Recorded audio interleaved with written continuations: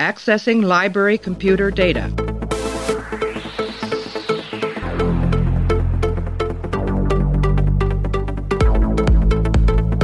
Out there are no saints. Just people. Hey everybody, welcome back to the show. We're continuing our run through of Star Trek Deep Space Nine. Right now we're up to the episode called Soldiers of the Empire. It's our first full return into DS9 since Discovery ended, and this one is the 21st episode of the 5th season.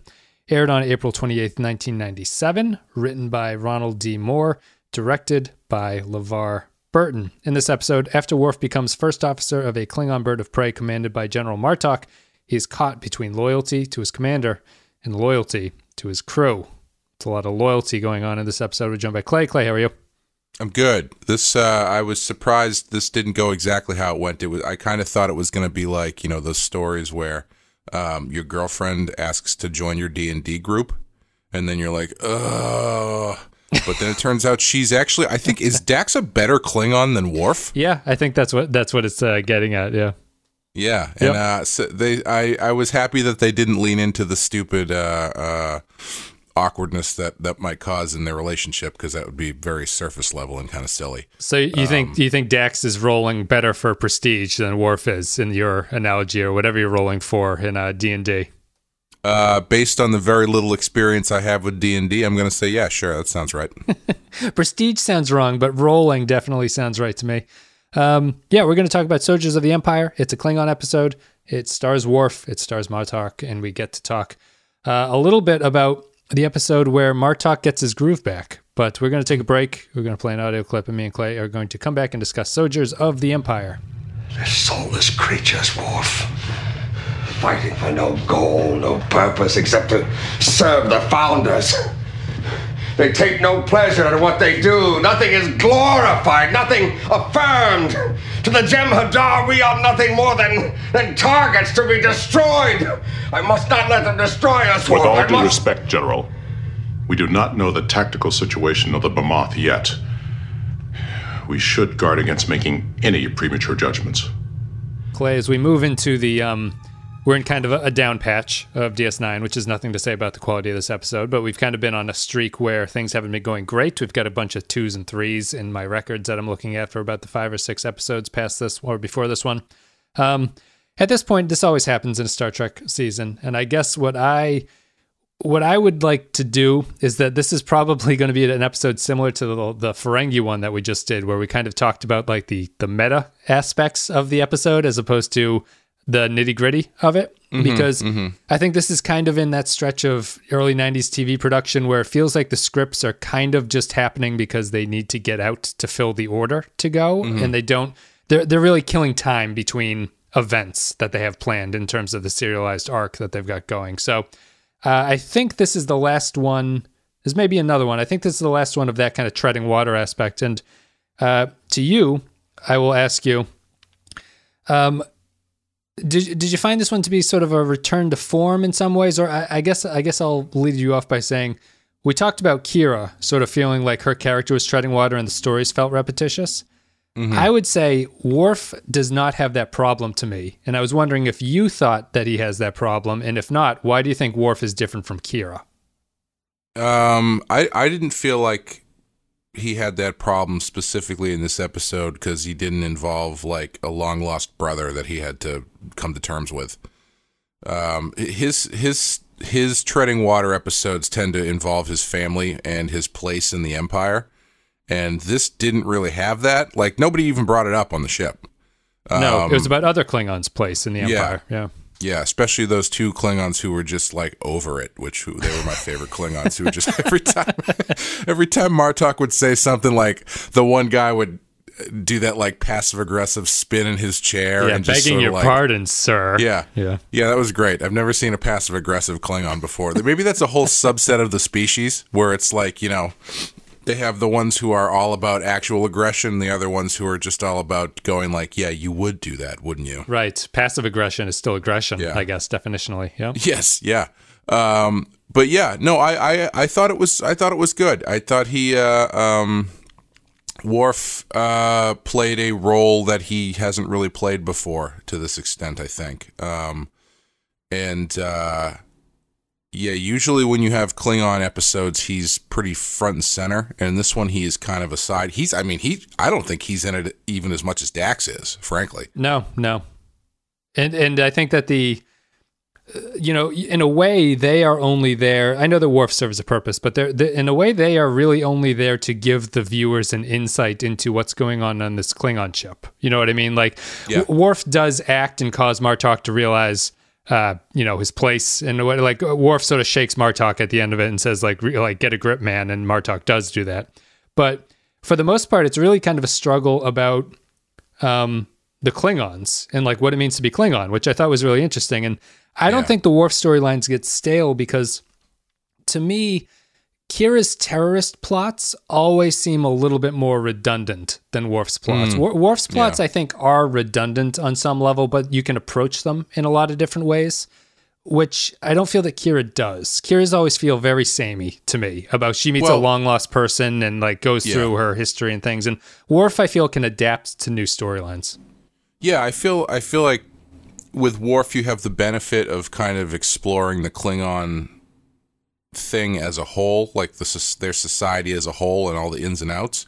Whereas with Kira, they haven't really chosen to do that. They just kind of keep coming back to this terrorist thing, which, to be fair, is a big part of her history, but it's not her entire history, and it's not the entire history of the Bajoran people. Right, and it's always been the terrorist through her eyes angle. Like we've met terrorist friends of hers, but we haven't really been engrossed in Bajoran culture the way that the Klingons have. So we don't have the same appreciation, I guess, for it. Yeah, like kind of what I was saying earlier. If this had been a more stock Worf episode, one of those guys on the ship would have been like, "We're not taking orders from you. You're a disgraced blah blah blah from the House of Mog," and then he's like, "But my family deserves their place in honor." Duras, Duras. Yeah, he's screaming Klingon names. Let me fight you awkwardly for my role in the society. They do fight awkwardly in this episode, but for a different reason. For 2 seconds, I was like, "Oh man, maybe Michael Dorn is just better at up close knife fighting." No, he's not. I liked how they were using the knives as swords, basically. Yeah, that was not the correct way to use a knife. As someone who's never been in a knife fight, but just knows instinctively that's not the right way to use something's gone horribly, horribly wrong.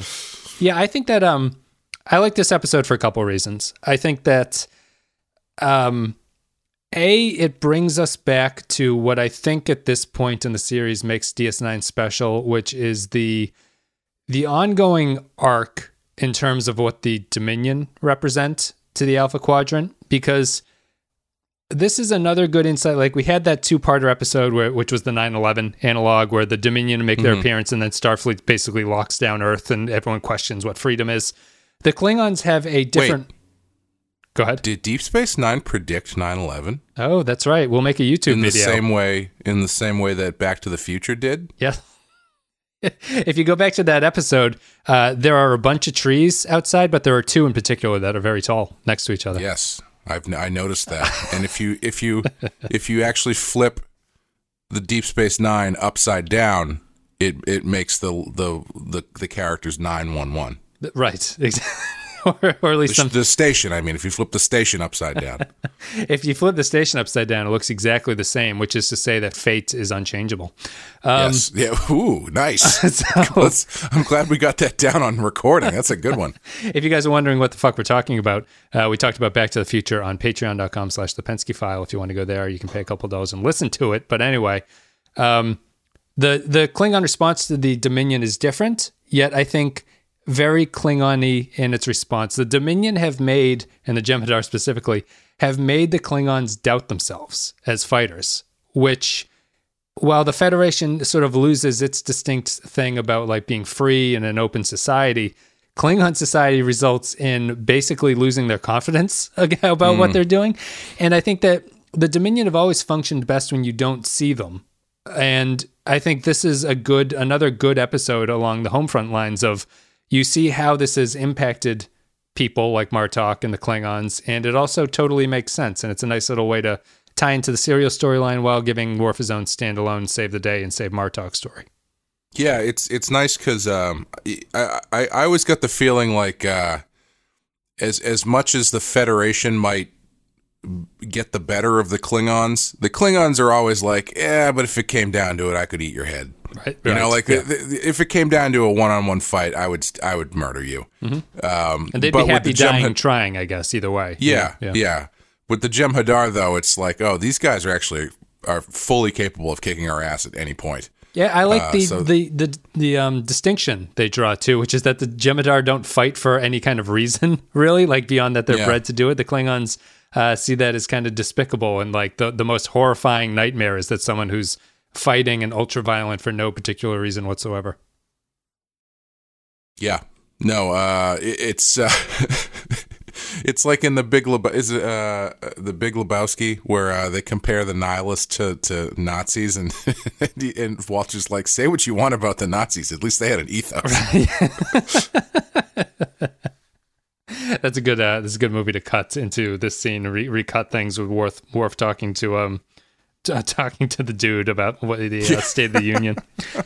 I think that the like what I like about the episode, and apparently the major reason that Ron Moore wrote this was that he wanted to show the inner workings of a Klingon ship, I guess. Like that was his drive behind it. But I think he ended up with something more interesting than that. Although I think the episode has a problem in that I understand the conflict about Martok and like the crew and how everyone feels about it. I feel the episode's missing a little bit of drama in terms of putting Worf and Dax in some kind of peril that we should care about, because I don't like. I'd be sad if Martok lost his job, but it ultimately would feel like Worf and Dax were just kind of along for a ride in something that they had no stakes in. Yeah. Well, yeah. I mean, they leave before they go into battle. I mean, Worf gets stabbed, but still, like both the first officer and the science officer both leave, and I assume they don't come back.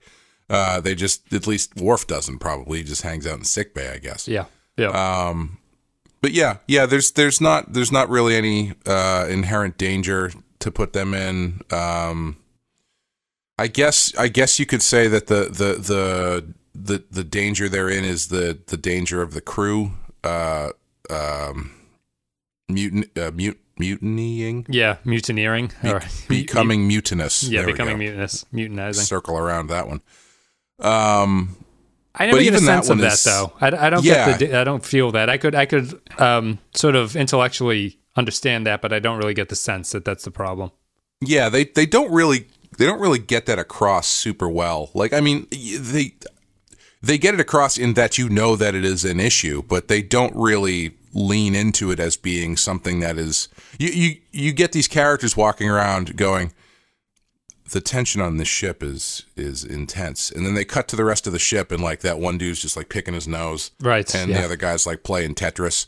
They're kind of jokers of Klingons, yeah. It's like, okay, I mean, you're telling me that the tension is super high, but I'm not really seeing that. They're not showing it to me. They're not doing it through any sort of like Das Boot style filmmaking or anything. It's just kind of like people talking about it, and then even it actually kind of to the point where it kind of confused me a little bit, because what is it when Martok comes? Is it when Worf calls the red alert and then Martok comes back on? Like 4 guys come through a door on the side with their guns drawn, and I don't know if that was supposed to be the beginning of the mutiny or something, but it just seemed really weird, because it seemed like it was one of those things where they were timing it where it was like, okay, they've had it, they're coming in with their guns right as Worf is like, oh, I'm challenging what's his face to the honor fight. Yeah. And then it's like they come in and they're like, oh, well, okay, that's fine. I guess I'll put these guns away. So if that's what that was supposed to be, it was not very.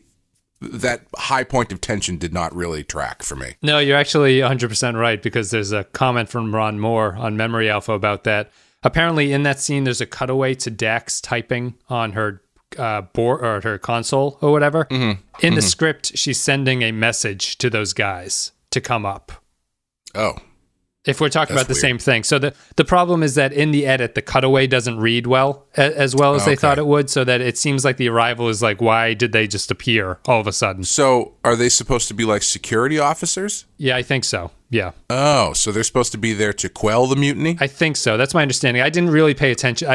I remember the scene. I don't remember the context 100%, but that's what Moore is talking about, I believe. Yeah. That's a misstep. There's no way in hell you would figure that out from watching it. Yeah. I think that it's I think that while they're trying to show the Klingons as like this unique society and stuff, I was actually a little bit confused by the fact that everyone on the ship seems like such an incompetent Klingon that I thought there was a broader conspiracy to give Martok a terrible ship of Klingons. And that never happens. One of the Klingons is wearing basically a cut-off T-shirt, like his sleeves are cut off. Yeah. And I've never seen Klingons dressed so inappropriately, I guess, so down or something like that. So I was watching the entire thing thinking there must be some reason, like a greater plot reason that these guys are all put together, but it's really not. It's just supposed to be the crew against Martok. And I guess it's really on a couple of the Klingons that are really like that, but I get the sense that a lot of them are kind of incompetent, or a lot of them are sort of doubting what the Klingon Empire's intentions are and how they can handle things. Yeah, I definitely thought once they got onto the ship and stuff and people started talking, I thought it was going to be like Klingon Bad News Bears or something, where it's like this ship is full of guys who are like not super great Klingons, right, to put it that way. And which Worf honestly, would chafe up against them because he's the totally uptight Klingon, yeah. Which honestly is a pretty good idea. I that would be kind of fun to see, actually, if you had because you have to imagine those people exist, right? In that society that's so tightly wound like that, there are going to be people who are drift to the sidelines. Yeah, who still have failures to in function. terms of being Klingons in Klingon society. Yeah, they still have to function in the society, and they still have some element of wanting to be part of it, but at the same time, they're also like, I don't really feel like being on a ship. Yeah, we're fighting. I was growing. That one dude when he came in wearing like the half shirt, I was like, oh, that's interesting. I mean, I guess you only see Klingons essentially wearing one thing for the last 40 years or so of Star Trek. Yep. So to see one come in like active wear is a little odd, but I guess you gotta wear something. You should be wearing the Discovery black suit, monochrome black suit, casual wear outfit, I think is what the Klingons are most appropriate for. Yeah, I think that it's I like the Klingons. I wouldn't say I'm crazy about the Klingons, but I think that the series like TNG, TOS, and DS9 all have done a pretty good job with them. They feel. I don't mind Klingon stories in a lot of ways, and I like when they give them little twists like this, where it's not just these sort of cliche Klingons are going to come in and do the big battle scenes and yell about glorious battle and everything. There's a little bit of hesitancy, and I like. For Star Trek, I think this episode is fairly subtle about the PTSD that Martok has. Like it's there and it's very obvious, and I think maybe someone brings it up at some point, but he has. I think the script does a good job of making you wonder whether Martok is being simply a cautious Klingon or if he is scared of something. Yeah. And I think it works. Yeah, they I'm surprised that they don't have. Well, I guess they do. Never mind. I was going to say they don't have a pre-fight discussion about it between Worf and Martok, but they pretty clearly do, I think. Just that one where he kind of breaks down and says he doesn't want to lose. Yeah. So that, never mind. Worf never says PTSD, I guess is the point. Yeah. But yeah, like they don't handle it like anytime you say Jem'Hadar, he like yelps and jumps behind a chair or something. It is a little bit more. I think that's the benefit of having of this sort of like ship and crew and captain sort of setup, is that it's easy to use the captain as a vehicle for those things and do it fairly subtly by hiding it inside the idea of following orders and obeying rank and stuff. Sure. Because you can have your characters do these scenes where the captain is giving orders and people are, not happy with the orders given, and just they're just dripping in subtext based on how you play it and how people react and the intonation in which they say the lines and everything. Because it immediately sets up this concept that the captain is giving orders that people don't agree with, and the reason that they don't agree with them is because they think that he's a coward because of X, Y, Z. Like it all kind of just like sits there and waits for you to read into it like that. Right, and they've had a few TNG mystery episodes where Picard has to do something and no one is aware of why he's doing it, and they have to just follow it. Yeah, because I mean that's the ultimate. That's one of the ultimate fears of being being under someone else's command in a life and death situation is that they are going to give you a bad order, right? Or that they are going to give you an order that is not sound, does not come from a sound place on their end. Because to be in that situation, to be in that sort of society, for lack of a better word, you have to suspend your own thoughts and your own opinions for the most part in favor of this one person's. And if you don't think that they're coming from a point of rationality, then that's going to cause a lot of tension and headaches for you. Yeah. So that's why it always works in drama. I mean, if you anytime you have a show with a ship and a captain, and the captain gives an order, and someone else goes like, "Sir, do you think blah blah?" And the captain's like, "Did I stutter? Do you obey that order right now?" Like it, like how many times have they done that in Star Trek, where like the admiral gives an order, and Picard's like, "Well, I don't know about that," and he's like, "I'm admiral on this ship. You do what I say." It's okay. Yeah. It writes itself essentially. Look at the pips, bitch. And yeah. If you, and that's hopefully what Gladys Knight ended every concert with. And hopefully you can cast Samuel L. Jackson to yell about it, I think. But oh man, how have they not? He would be fantastic in Star Trek. He'd be a great admiral. Yeah, he'd be a great admiral. Did I stutter? What ain't no star system I ever heard of? Say what again, Data? Sir? Yeah, I'd agree. I think that that chain of command, like walk in on Spock while Spock was meditating and be like, "Oh, I'm sorry. Did I break your concentration?" Maybe your method of massage differs from mine. Would you give a Ferengi a foot massage? Or an ear massage, for that matter? This wormhole is the holiest of holies, I guess. It is. It works for the Bajoran wormhole.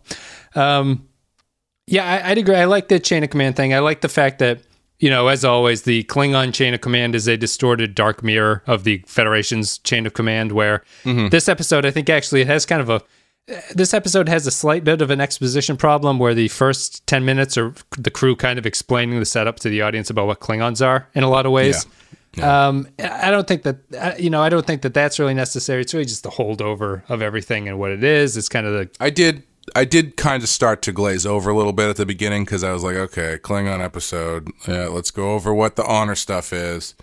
Right. What are we going to do on the ship? Like, I until they kind of really got into it, I was kind of just like, all right, this is going to be another, autopilot Klingon episode. But it was good. Yeah. Especially the rules at the start, they're like, O'Brien's like, the Klingons are super violent. They kill everyone. And then Dax has to go, no, audience, these are the rules of the episode. Worf can't be killed unless X, Y, and Z happens first. And I actually was kind of happy that they did that because I don't know if I ever knew that, and if I did, I didn't remember that there was actually like a chain of command to their chain of command fighting, like rules to their how they go about it. Yeah, because he actually does bring up a question that I'm sure a lot of people, anyone who have thought about the Klingon society for 2 seconds would think of, which is how the fuck do these people function? Right. Well, who are the scientists of Klingon society?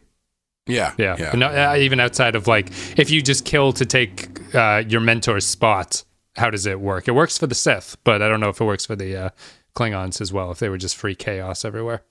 Yeah, it works for the Sith because it's never really been thought out. Right. And it can just be endless. There's only 2 of them. Yeah. Like at one time or in total. Yeah, either one. Sure. What movie is this? Yes, it's the first one. Yeah, I'd agree. I think that the Klingons are good in that way. I always kind of like them. I like Worf as a character. I think Worf is... I did this to you on the music video podcast we just did for AC/DC's Big Gun. Star Trek characters. Is Worf a top 10 Star Trek character? Out of like every series? Out of everybody, yeah. I would say if he's not, he's just outside it. Okay. Because, yeah, I mean, I think he is very recognizable. Like, he has a lot of name recognition that someone like, Yeoman Rand probably doesn't. Right, I'm sure. Although she was well developed in her 7 minutes of screen time, yep. Yeah, or even Tasha. People don't... Fairweather... Let's put it this way. I would say Fairweather fans or people who only have a passing knowledge of Star Trek would probably recognize Worf before they would recognize a lot of people. Yeah.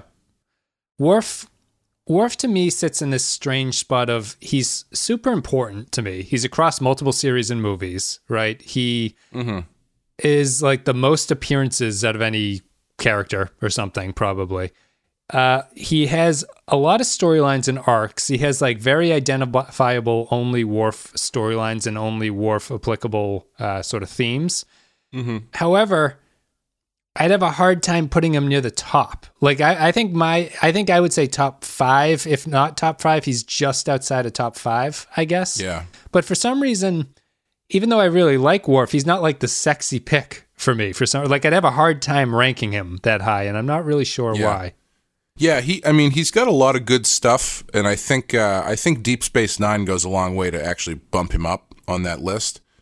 But yeah, when I think about Worf, I don't go, oh man, so many classic Worf episodes that I love. Right. Like it's not just It's not what comes to mind, but when you sit down and think about it, practically, it's like, yeah, he's really important, and he does. They do some really, really good stuff with him. Yeah, so he's kind of interesting in that way. That might just be the Klingon-y thing, where the Klingons aren't super specific enough to be super memorable, I guess. Even though I don't mind them, it's kind of an interesting problem for him to be at. But yeah, I think that's it. What'd you have as a big problem with this episode? You kind of tuned out during the start, but I guess things picked up. Did you have any kind of issues? Mine would be the general. I think the ending is a little bit trite and a little bit too neat.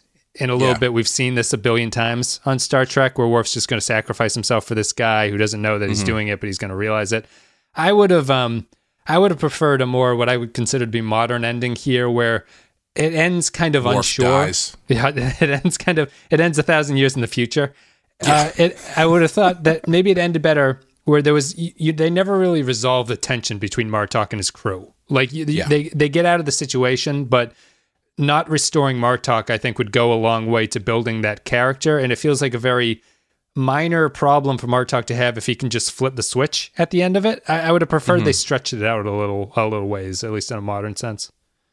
Yeah, I guess. I mean, it feels like such a natural ending, though, to have him challenge for the throne, so to speak, and then Martok wins because Worf kind of lets him win. Yep. Which then gets his confidence back and stuff. And I see what you're saying, but I also these rules and mindsets of these characters are like just tailor-made for this kind of stuff. That's true. I think it's mostly that I really like the continuing aspect of Dominion shadow games. Like I like the fact that this is an enemy who causes that to happen to the allies in the Federation, and I think that more than one episode of having to deal with it would have been kind of a nice little run of things.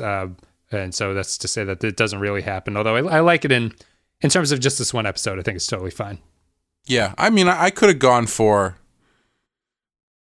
I don't know, you probably don't need it, but it might have been interesting to see a little bit more of their approach to the battle at the end, to see if he's if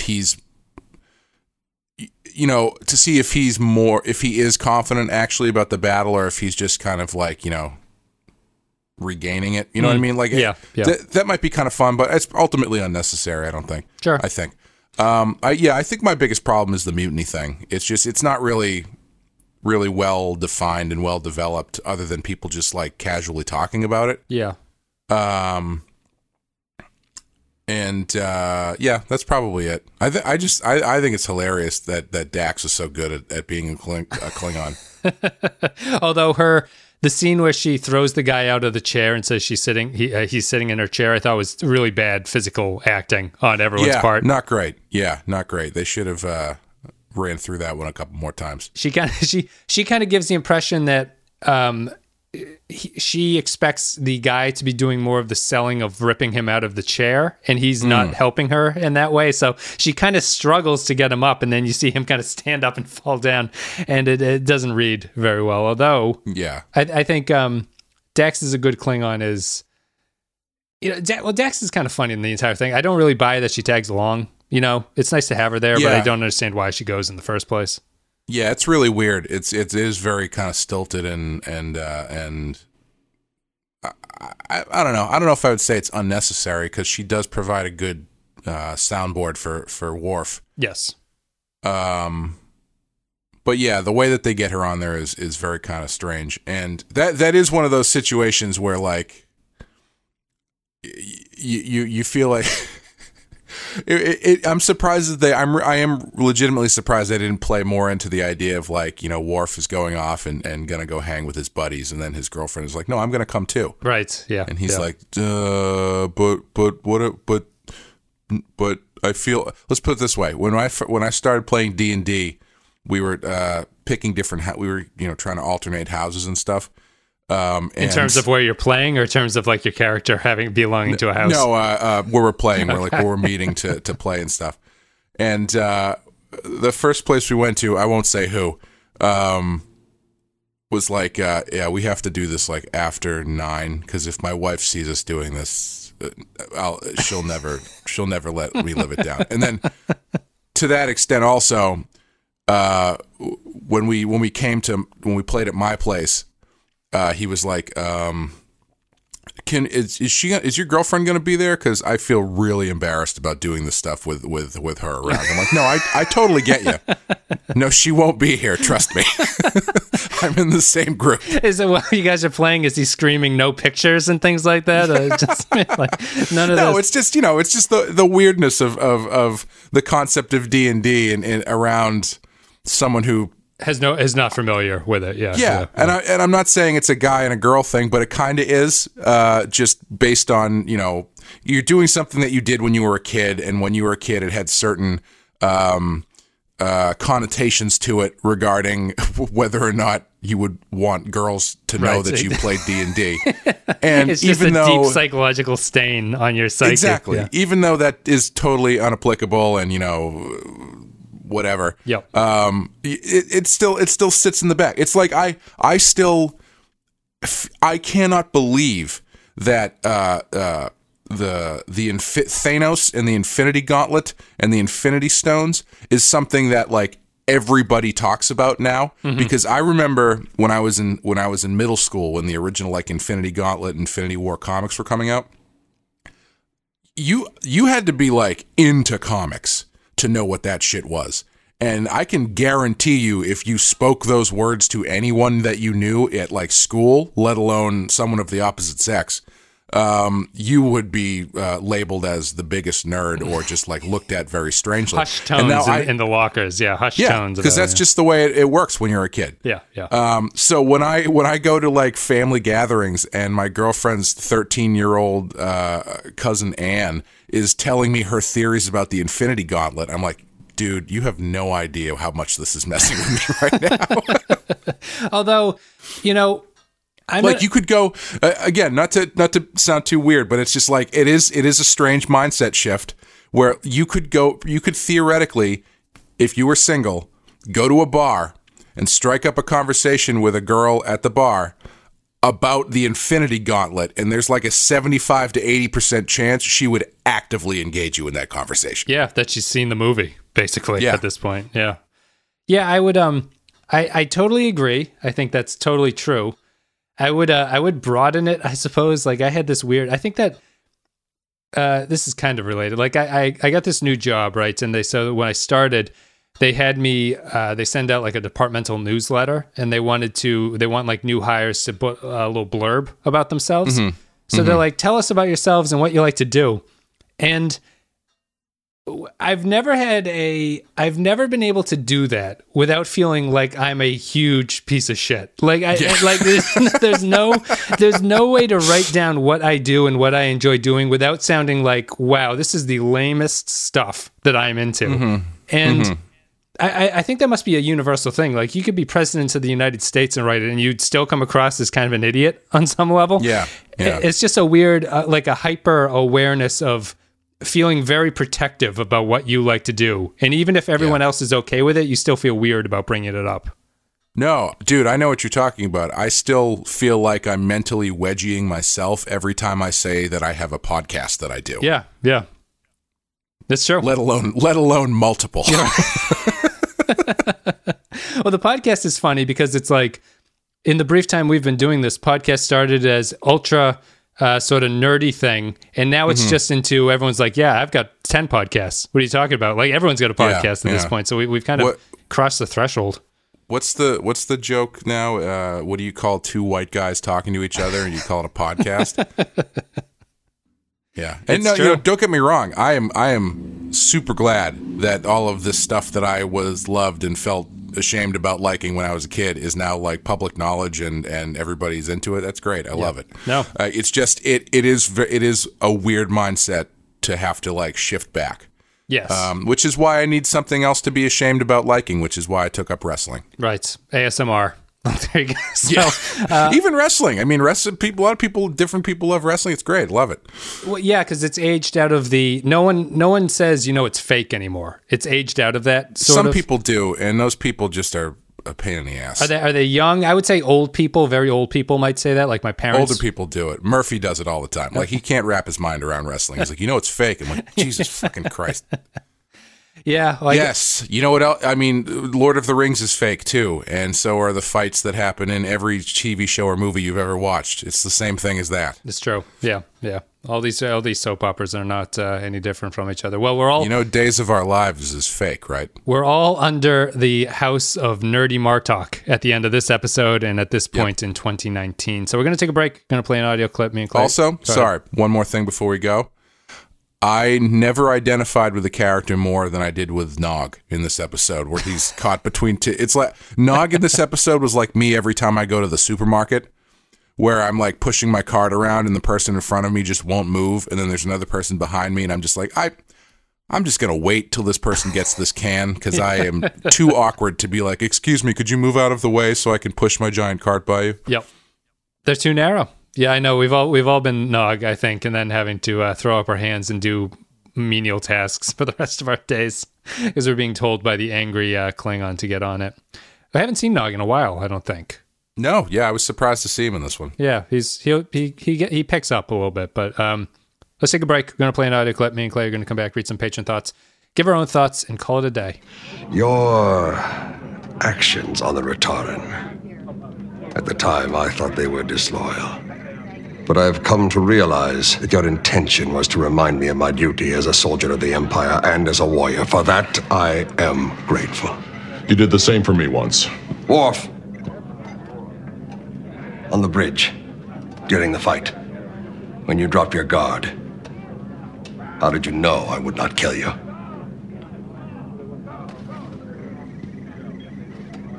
I did not know. All right, guys. So thank you very much for listening today. Hopefully you enjoyed the content. If you did enjoy it, you can head to patreon.com/thepensky File if you want to support the show. You can be as supportive of the show as people like our captain tier supporters who get a shout out: Andrew Cherlog, Ben Douglas, Bradley Killens, Captain Quark, Cardinal Doomsday, Christian Pouch, David K, Decker Sebastiani, Dwayne Hackett, Eric Johnson, Yarp, Joint Mango, Kyle Barrett, Matt Flores, Matt Cutler, Matt Ross, Michael Pond, Mike Burnett, Nathan Elliott, Nick Sergi, Robert Cummins, Russ Graham, Samuel Custer, Grim Santo, Sean Spinobi, Stephen Cobb, Tark Latif, and Will Yates. Thank you guys for supporting the show. And as always, Clay, we're going to go to Patron Thoughts. If you support the show on patreon.com/thepensky File, you can leave your thoughts about upcoming episodes and we read them. Stephen Cobb says, Soldiers of the Empire, the relationship built in Purgatory Shadow, etc., between Martok and Worf pays off here and illustrates that Klingons are people too. Can't disagree with that. Andrew Cherlog comes in hot. In my opinion, the weakest episode of the 5th season, as we not only get to see Worf regress from the man we saw a few episodes before, but the episode itself does nothing except point to the Dax-Worf relationship. This is a You skip. like this episode less than the Ferengi episode? I that would be my counter to this. Like, Yikes. the Ferengi one sticks out to me as pretty bad. What is the Worf thing that he's saying there? I don't remember what backtrack he thinks he's The regression. Yeah. What would have been the Worf episode before this? I can check right here. I'll see if there are any that come to mind. People are screaming at it now. Ties of Blood and Water. We had those 2 Ferengi episodes right in a row. Dr. Bashir. Oh, By Inferno's Light, I think. It must be the 2-parter where they are in the prison camp with each other. Oh. Yeah, I don't know if I would say he's regressing or anything. I mean, he's helping his buddy out. Did you think that they made that Worf saying that he was thinking about quitting up? I don't really remember that in Purgatory Is Shadow. that maybe that's the part he's talking about? Thinking about the part where he was thinking about quitting? I think so. Yeah. Where Purgatory shows Worf as being he's going to battle to the death. And this episode says that actually I was kind of scared, and Martok said it was okay and everything was going to be all right. Yeah, I mean, I don't know why he would need to make that up. Okay. Yeah. Do you think he made it up? No, I mean in terms of I don't think it was present in Purgatory, and I think that they retconned it in this episode. Oh, I thought you meant like, did he make it up when he was telling? No, I believe that the as of this story. episode, I see. that is Okay, canon. yes. That Worf doubted himself during that fight. Yeah, they probably made it up for this. Yeah. Yeah. Which, I mean, whatever. Doesn't really bother me that No, much. it doesn't bother me too much. Zamluka Wessel says, Soldiers of the Empire seems very right that Dax fits in as a Klingon better than Worf does, and that while Worf does remind the Klingon crew of what they aspire to be, they achieve it and celebrate without him. That's a good point, yeah. I do like the fact that the Klingons drink their wine out of open barrels. I like that touch. I think that's nice. Yeah, it's incredibly unsanitary. Yes, filthy, disgusting. Yeah. Soldiers of the Empire from Holly McLaughlin. But hey, Martok's... do you actually? You know what would be great if there was a Klingon custom that the lowest person on the In the chain. roster or whatever, Yeah. the chain had to take the first cup of wine every evening because that's the one that breaks the surface that's probably covered with shit. He's got to test the tap lines on the keg and everything. I think. Martok's rediscovery. This is Holly McLaughlin. Martok's rediscovery of his courage, spurned on by the challenge from Worf, is a pivotal moment for the character and incredibly well done. This is a top 5 for the season and a top 10 for the show. So Holly and Andrew disagreeing strongly. Yeah. Ewan says, Soldiers of the Empire, it's always weird when Starfleet officers use up their sick days to join ISIS. That said, this is a satisfying episode that I can't really find anything wrong with. I can't find anything wrong with your comment there, Ewan. Norman Buckwald says, made me truly like the real Martok, who from then on definitely became one of my favorite Star Trek characters. Glad to see that, yes, even Klingons can suffer from PTSD. The episode also allowed a nice further development of Dax and Worf's relationship. It's interesting that Dax needs to remind and advise Worf about what's truly needed via the intense environment that helped him see more clearly Klingon culture and reality versus his quote-unquote hipster notions. In other words, yes, Dax needed to be there in this episode, otherwise Worf may have actually been clueless about what to do given the situation. Next, Christian Pouch. My last prediction whiffed hard, but I'm going to try again and predict that Clay rips Michael Dorn's fighting style pretty hard here. Fingers crossed. I don't think you went too hard, Clay. We've said our piece. Yeah, he's done worse. I like this episode. Klingons chanting a war song will never not be entertaining. Martok is almost assuredly the best mainstream Klingon Trek has ever done. In a way, he's the most Klingon because he embodies what all Klingons claim to be all about, as opposed to people like Kim Peck and Duras from TNG, who aren't very honorable, and Worf, who knows about being Klingon only from a book. Some of the acting... Go ahead. Oh, sorry. I thought no, finish. I thought you were done with the comment. I'll say when I'm done. Some of the acting and reactions of the Klingons are a bit over the top, but I do like that it shows that Klingons are a diverse people and aren't really infallible. It also continues and builds upon the Worf and Martok relationship, which I really enjoy as the two seem to fit really well together. I was going to say I did really like the book ending of the song because I really like the first time when Worf is singing the song and everyone's like, what the fuck is this guy doing?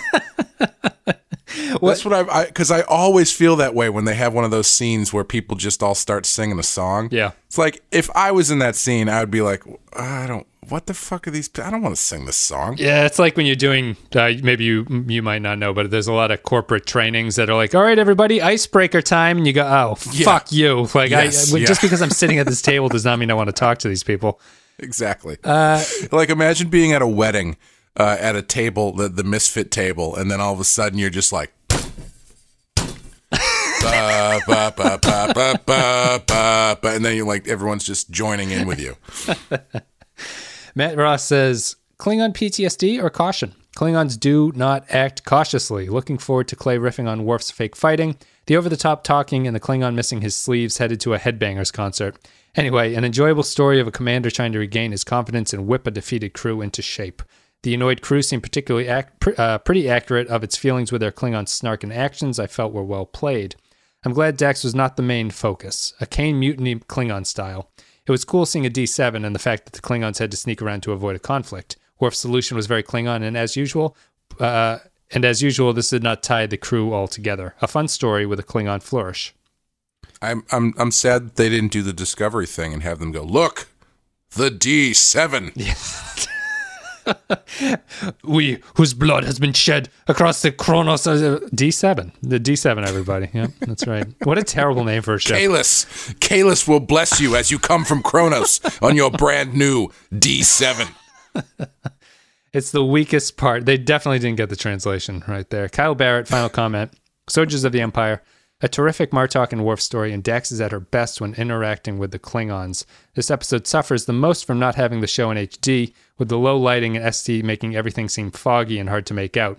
Oh, is that a sick callback to the Game of Thrones third episode, Kyle, right there? Oh, yeah, because nobody knows how to work their TVs. I love that. It's like the Battle of Winterfell all over again. It's also... Oh, Jesus, he did write this after that. Oh, you stepped on his joke. I did. I'm sorry, Kyle. So I'll try to edit that out, but I probably won't. It's like the Battle of Winterfell all over again. It's also nice to finally have an episode that points out how stupid it is to have the carpet in sickbay. Yeah, I was thinking that too. That's disgusting. Cleaning tech has come a long way. Why would you ever put carpet in the fucking sickbay? I went to Washington, D.C. a couple years ago, and we were taking the train into the city from the suburbs. And the whole train ride there, I was the only thing I could think. I wasn't looking out the windows. I wasn't focusing on where we were. I was thinking about the fact that the trains are carpeted. Yes. And how absolutely disgusting those carpets must be. Yep. Yeah, those are these super industrial carpets that maybe they don't even absorb anything. They're basically like steel carpet fabric or whatever. But yeah, it's I don't know. It didn't feel like that kind of carpet. It felt like regular carpet to me. And interesting.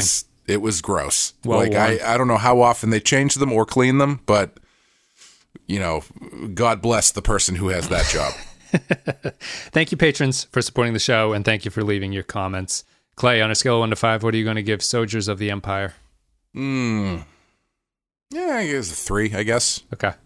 I don't know. It's really getting tough to rate some of these, for reasons that we've gone over a million times. I don't know if it's a 4. It's definitely not a 5. I don't think it's a 4.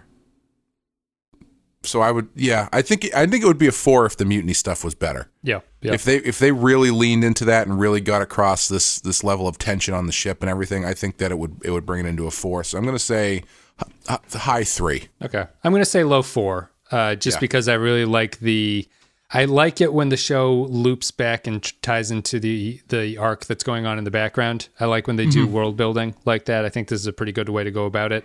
I think it's a weak 4 because I don't really like the ending all that much, and a lot of the setup feels kind of clumsy, and I don't think it's a perfectly plotted episode. Alistair's yelling in the background about his agreement, but I think that I think it's a weak 4. I enjoy it. I like what it's trying to say. I like that it's fleshing out the world and everything, and I think it just has a few problems that kind of hold it back from being even a good 4, but that's what I will go with. That's why you love that episode that's just 40 minutes of Bashir having the stomach flu, because that one part where O'Brien comes in and he says, so the Dominion's back, and he's like, oh, great, and then he leaves. That's 100%. We also gave the Ferengi episode a 3, so I feel I have to correct it a little bit there. Yeah. So yeah. You've already said 3. We got to have a little bit of separation on us. I said high 3. That's fine. High 3 from Clay, low 4 from me. That's it for Soldiers of the Empire. Thank you, everybody, for listening. If you want to support the show, social media is all down below. Facebook, Twitter, Discord. Join patreon.com/ThePenskyFile. I'll say it for the 17th time. If you want to go there and support the show, it's much appreciated. There's PayPal link down below. There's a t-shirt from Teespring link down below. And then I think that's pretty much it. Recommend the show when you can, if you can. If someone's looking for a Star Trek podcast and you feel unashamedly that you can announce in public that you listen to a Star Trek podcast, you can tell that person and not feel bad about it. Clay, do you have anything you want to say? When's this go out? All right.